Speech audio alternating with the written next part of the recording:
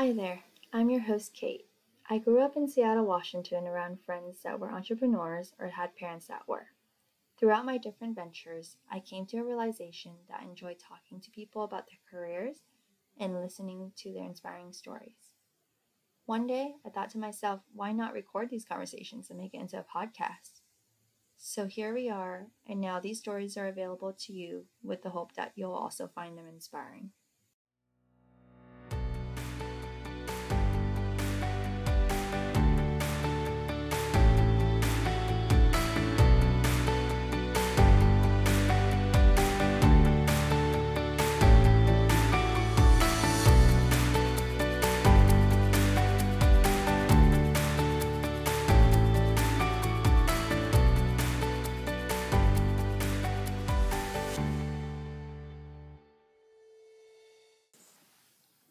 Ryan Chaw is a full-time pharmacist that picked up a side hustle in real estate investing. His goal is to achieve financial freedom, and he's on track to retire at age 30. Listen in as Ryan shares his story on how he got started and how you can too.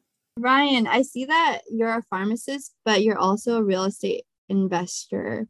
So during the Great Resignation, a lot of folks left their jobs, and it seems like you, instead of leaving your job, you kept your full-time job as a pharmacist, but also picked up a passive income job in real estate. So, what made you want to add a side hustle? Yeah. I'm pharmacist turned real estate investor. I actually saw my grandpa do this. He bought a couple of properties in the Bay Area back in the 50s when everything was dirt cheap. And over time, we all know that there was a huge boom in Silicon Valley. And then my grandpa was able to retire early. And not only that, but help cover part of my college tuition and that of my brothers as well. So I realized that real estate is one of the best ways to create generational wealth for people. And so I just wanted to get started as soon as possible. I bought my first single family home back in 2016, and I basically used the equity and the cash flow on that property to purchase one property a year. And now I'm making about $18,000 per month or so in student housing. So I rent out by the bedroom to double the cash flow on the properties. And why did I get into it? It's not just inspiration from my grandpa, but I also wanted to be able to do more with my life, travel the world 4 times a year, just spend more time with family. And for things that I, feel matter in my life. And I wanted to make a larger impact on the world. And I wouldn't be able to do that being stuck working as a pharmacist from 9 to 5, basically, until I hit 65. I didn't subscribe to that life, right? Yeah. So it sounds like you're trying to achieve financial freedom, Yes, and real definitely. estate is where it would get you there. Real estate's one of the best ways to achieve financial freedom for people. It's very scary getting started, and I was hella scared at the very beginning because I've never done this. This is like something I just have to figure out on my own. But along the way, I kind of had some helpers, and I built up a team, and I built up some systems, and so now it's like I spend less than an hour a week doing it. And it's really grown as kind of a self-propelling machine or automated machine that just kind of gives me that passive income that I can go ahead and use to work less at my day job or, again, spend more time with family, travel the world and all of that. Oh, that's wonderful. So I'm thinking back to the first house you got when you're 26 in 2016. Mhm. And I'm guessing at that point you self-manage, but you brought up that you put systems in place since then Exactly. to allow you to just work 1 hour, like 1 hour or less a week. Mhm. So how did you get to that point from self-managing to putting a system in place? Yeah, so you have to realize for real estate investing, the source of income is your tenant. So the first thing you need to do is find high quality tenants. And I kind of go through this if you look up my prime method. But basically, I find college students that are at high end colleges. Usually, these colleges have like straight A students, well rounded, well educated, very professional. Some of them are even like healthcare professionals, and they take care of the house. I don't, I just bring them in and they kind of just do their thing, right? And they also kind of take more responsibility around the house too. If I need something done, I ask, hey, can you go ahead and do that? Or maybe I'll provide some instructions for them. But for the most part, they're pretty independent people. The other thing you have to do is build up a team. So if something breaks down on the house, you have to have somebody to fix it. I actually have this acronym for finding your team. It's called allies. So A stands for agent. So you have to have a real estate agent that's really well versed in the market. He knows his stuff. He's been working for many years, maybe, and so he can get you a pretty good deal in that market. L stands for lender. So you also have to have a really good lender who you can use for multiple properties so that you can basically scale your portfolio. And then licensed contractor is very important. So having a contractor who's like is considered a general contractor and also having handyman as well. So handymen do kind of the smaller projects, but you need them on hand in case like a tenant says, hey, the dishwasher's broken or hey, the dryer is broken. We need to replace it, right? So building that team is super important. I stands for inhabitants, which also means that tenants essentially. So having the tenants kind of empowering your tenants to do some of the tasks around the house for you can definitely cut back on a lot of the work you would have to do. E stands for let's see, expert tax accountant. So having somebody really good at taxes is really important to have because you can save a ton of money on taxes. It's actually kind of a tax shelter if you invest in real estate. And then finally, the last S is supervisor. So either you manage it yourself, like I did, or you hire out property management company. And kind of all that together is what creates that system for you so that you have, $5,000, $6,000, $8,000 per month just coming to you in passive income, which is very possible for anybody to do within, I would say, a 5 to 8 year time period. Wonderful. And do you still self-manage it up to this date, or do you have someone in place for property managing? Yeah, I self-manage it up to this day. But like I said, it's like less than an hour a week because I kind of have the softwares in place. I also have that team in place that I can count on. If like, let's say something breaks down, I'll just forward it to my handyman to go ahead and fix it. He'll send me, he'll let himself in with the lockbox code. And then he'll do his work. He'll send me a bill and then I'll just send him a check. And that's about it. Sorry, you mentioned you had some software that you use. Could you share with us what that is? Yeah, so there's one really good one out there called Tenant Cloud. There's also Rent Ready. It basically allows you to write up all the leases, send them to the tenants. It'll actually bill them if they have late rent. It'll collect all the payments and everything. You could also use just like Zelle. It's a third-party payment software that kind of works with all the banks out there. Let's see, what else is there? That's pretty much it. Or like Zillow, of course, to find deals. If you're in the deal finding phase, Zillow has a ton of information on there if you know how to use it right. And you can filter as well for what type of house you're trying to find. I know you had shared previously that you found one of your last rental properties off market. Yes. And that's not really heard of, especially in the hot sellers market. Yes. How did you come about that? And what would you advise others do to find a property? Yeah, so for that, it's about building your relationship with the agents. So my agent knows exactly what I'm looking for. He knows I'm looking for like a 3-bed, 2-bath house where I can add bedrooms whenever possible. So I can double my cash flow or double my rents by renting out by the bedroom. And so he knows, I need it close to campus and all of that. So anything that pops up for him, he'll send it to me even before it's listed on the market. And he has a little bit of an incentive to do this because if he represents both the seller and the buyer, he gets double the commission, right? So he'll actually draw up some contracts, or he'll get some sellers under contract to sell directly to me without having to list it on the market.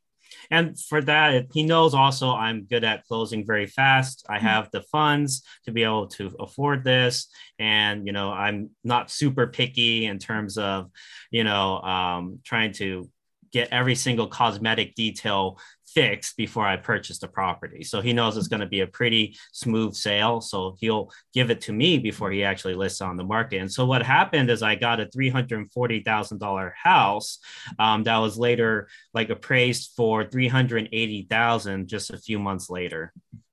Yeah. It sounds like a steal. Like you got a good deal. It was deal definitely a good deal. Yeah. It was worth more like 380 for sure. Yeah. And the houses that you're renting out, are they all single family homes? They are. And that's because that's all I could afford. I can't afford like a huge apartment complex, right? Later on, I realized you can use other people's money and crowdfunding and syndicating to buy more bigger properties like that. But for me, just kind of getting started, I wanted something that I felt comfortable with and that I could easily afford. In fact, you can even like, for instance, this house, I'm house hacking it where I only have to put 3.5% down payment on it. And I just rent out the other bedrooms, and the other bedrooms basically cover the rent, the mortgage and the expenses and all of that. So single family homes are one of the best ways to get started for a lot of people just getting started. So you mentioned house hacking. Not a lot of listeners may be familiar with that term. Mm-hmm. Can you explain a little bit of what that is?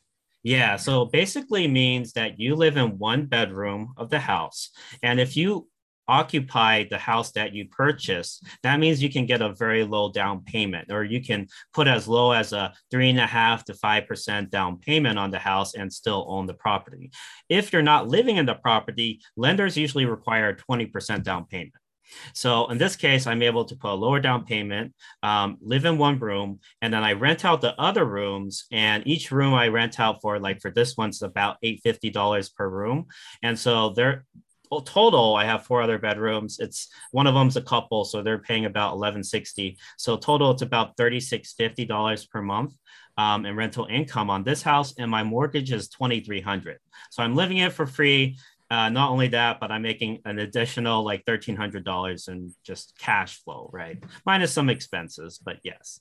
You bought the house, but because you're renting it out, the mortgage is taken care of by itself. Exactly.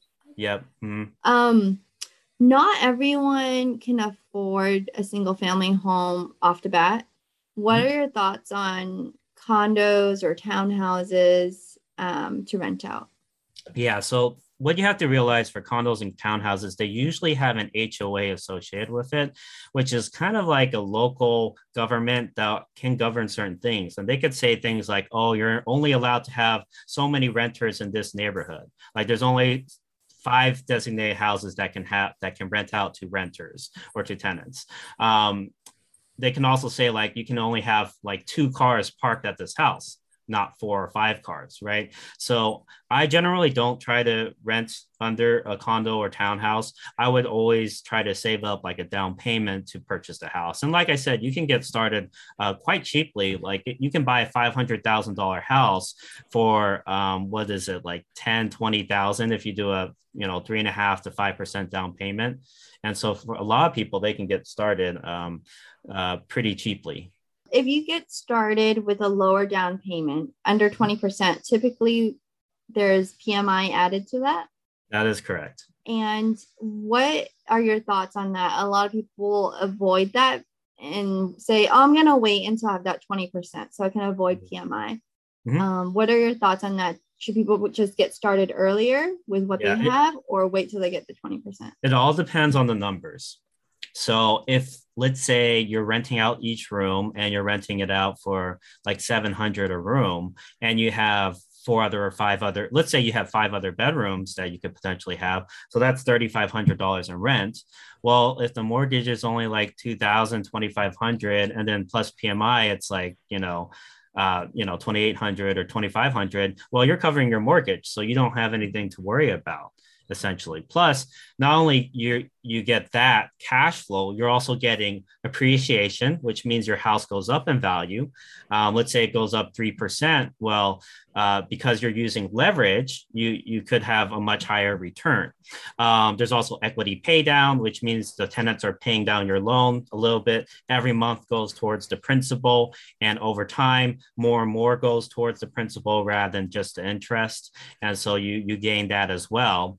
And then you also get the tax benefits as well. So there's a lot of little things that create wealth in real estate that people don't talk about. It's cash flow, equity pay down, appreciation, and then tax benefits combined usually make at least a 30% return on your money invested.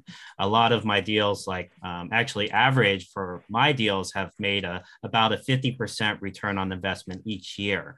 So over the last 5 years, it's about a 360% return.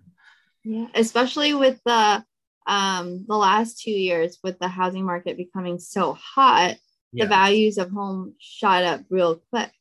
Yeah, so, and I'm in California too, so I get a lot of the profit through appreciation as well. Yeah. But for other markets, they're a little bit lower in appreciation, but they have a lot more cash flow. We talked about just your thoughts on getting started early or waiting to get the 20%. It sounds like it's all in the numbers. Mm-hmm. And one thing I kind of wanted to bring up that I keep hearing is the mortgage rates are so high right now. So in the last 2 years, they were record low, pretty low, like the 2-3%. Mm-hmm. And now they're hovering over 5%, almost 6%. Yeah. And there's a lot of fear from some people that want to get started. Mm-hmm. Their thoughts could be, oh, the mortgage rates are so high, but house prices are also really high. Mm-hmm. At this point, do you think that it's also a good time to get started, or do they sit on the sideline and wait? Okay, so this is how real estate works, coming from somebody who's been in the business for 6 years. Imagine you're planting a garden, right? You're not going to wait for the most fertile conditions, for rain to be perfect and everything before you plant the seed. Instead, you plant the seed now, and then you kind of figure things out along the way, depending on, where the market goes. It still doesn't matter. As long as you have that cash flow, it grows over time.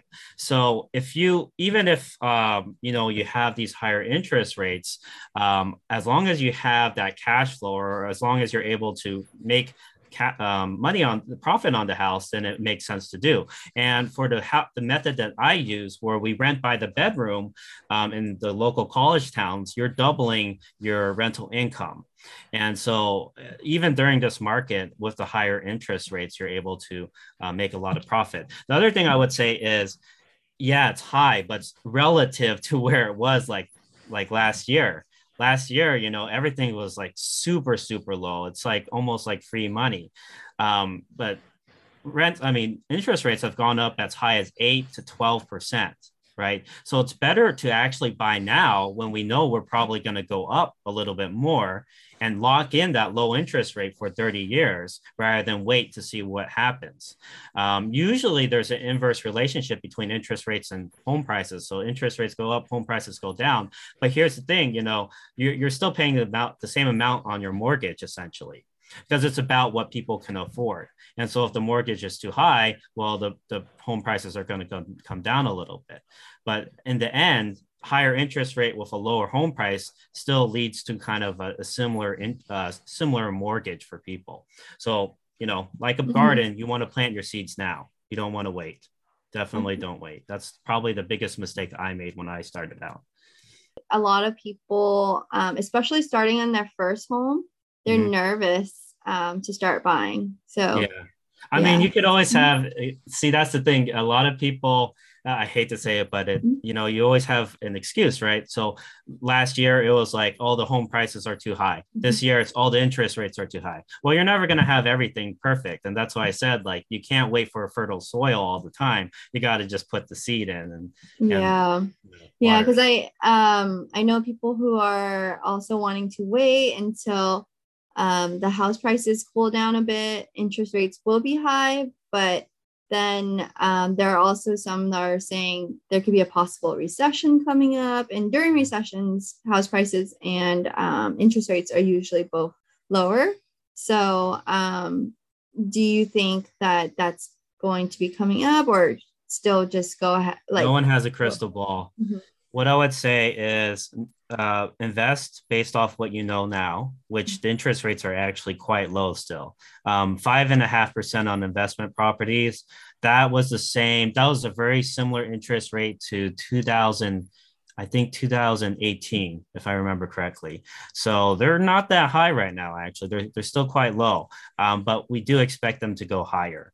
And we know that the Fed is planning on most likely raising interest rates continually for the next year or maybe even 2 years. So that's something that we already know or is very, very, very likely.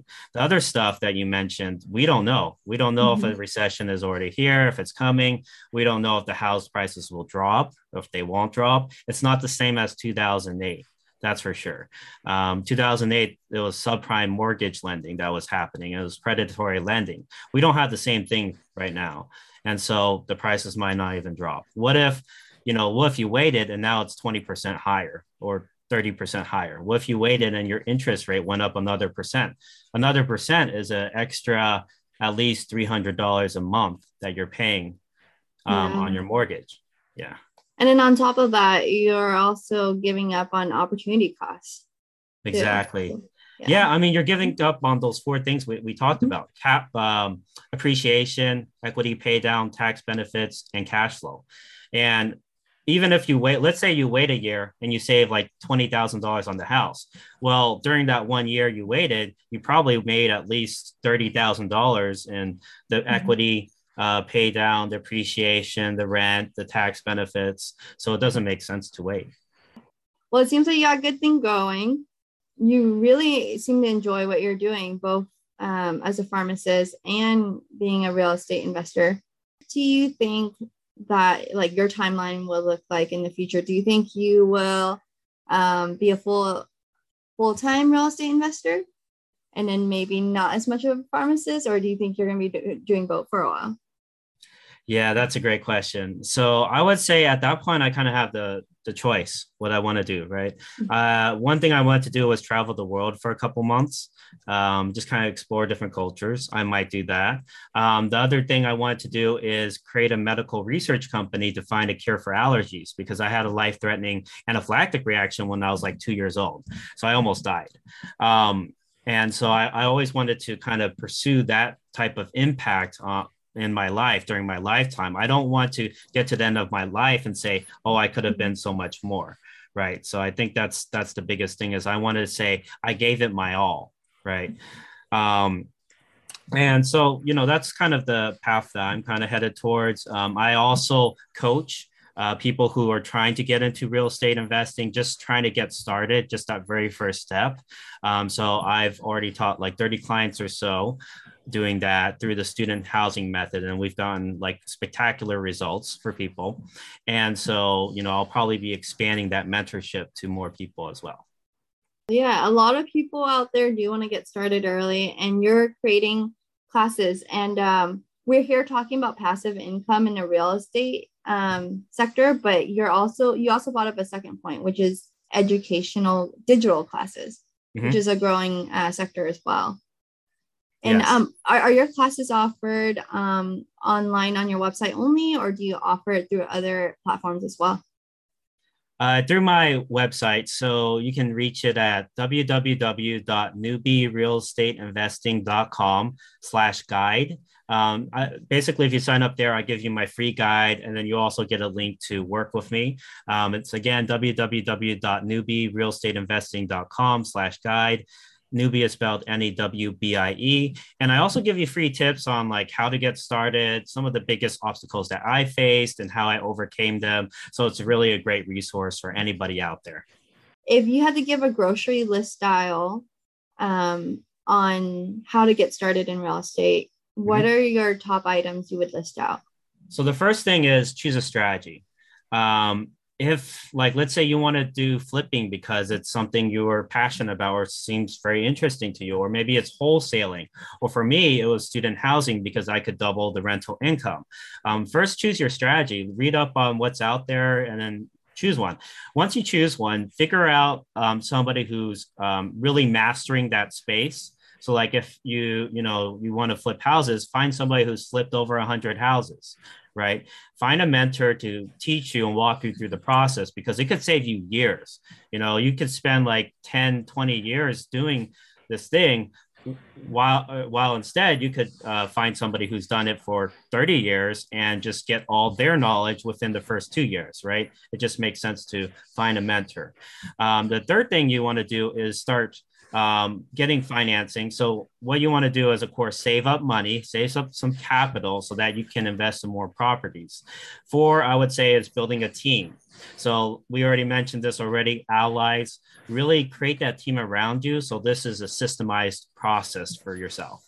And then I would say five is just commit to the process. You have to focus, you have to commit to something over 3, 5, 8 years. If this is something that interests you, you really have to spend, a couple of years, like kind of, doing it, right? Otherwise, if you buy one property and then you're like, okay, let me move on to something else, you're not going to achieve the scale that you want to achieve. Do you have like a certain number of properties you think you'll be purchasing? Or are you just going to keep going until when? Yeah, so this year I'll probably be purchasing 2 more. I eventually want to do something like I want to leverage into a larger portfolio. So I have about 1.6 million or so in equity. So what I want to do is buy like a $10 million portfolio. And this is the last thing I would say is think big. Eventually I'll probably be purchasing something like a $10 million portfolio with a 10% cap rate, which means that what's 10%? Like it would be $1 million a year in rental income. So that kind of allows me to live a life where I can make a bigger impact. I don't have to worry about money, so that I can choose to maybe use this extra money to donate to causes that I'm passionate about. For instance, like breast cancer, right? Breast cancer research, and the allergen research that I talked about as well. Right now, you're bringing in $18,000 a month just in passive income. Mm-hmm. That's rental income, yes. In rental passive income. And then that's aside from your full-time pharmacist job. Like you're on a path for early retirement already. Mm-hmm. So So next year I'll be able to retire. So I'll be around 30, 31 or so. And so I'll plan to either work maybe like 1 or 2 days a week as a pharmacist, or maybe I want to spend that time, expanding the business. The sky's the limit, right? Once you have that financial freedom for yourself, financial independence. Huge congrats to you. Early retirement at 30, 31, that's like a dream. I'm kind of surprised how far I've come, but it all just started with buying that first house. It set me on a different path. A lot of people who are struggling out there who are, just paying the bills, right? Your system is actually rent by room. Yes. Have you had any issues? Because I imagine there are multiple tenants sharing one house and probably common shared space, like the kitchen and the living room. Has that brought any issues? Yeah, so what I would say is it's a lot to do with choosing the right tenants. To answer your question, not too often. That's because these students, they come from like the dormitory life where they're already bunking with somebody else. Well, in this case, they have their own private room and they're paying like half the price as bunking with somebody else. So for them, it just makes a lot more sense. Most of the time they're at school studying. Maybe they're at the library or something like that. They're usually not even at home. So there's a lot less conflict than you would think. They're not even at the house. They're only mainly there to sleep, maybe eat and shower. That's about it. That was Ryan Chaw, a pharmacist turned real estate investor. If you want his free guide on real estate investing, make sure to check out his website at www.newbierealestateinvesting.com/guide. Thank you so much for listening. If you enjoyed this episode, please subscribe on our website at www.dayoneway.com or follow us on social media.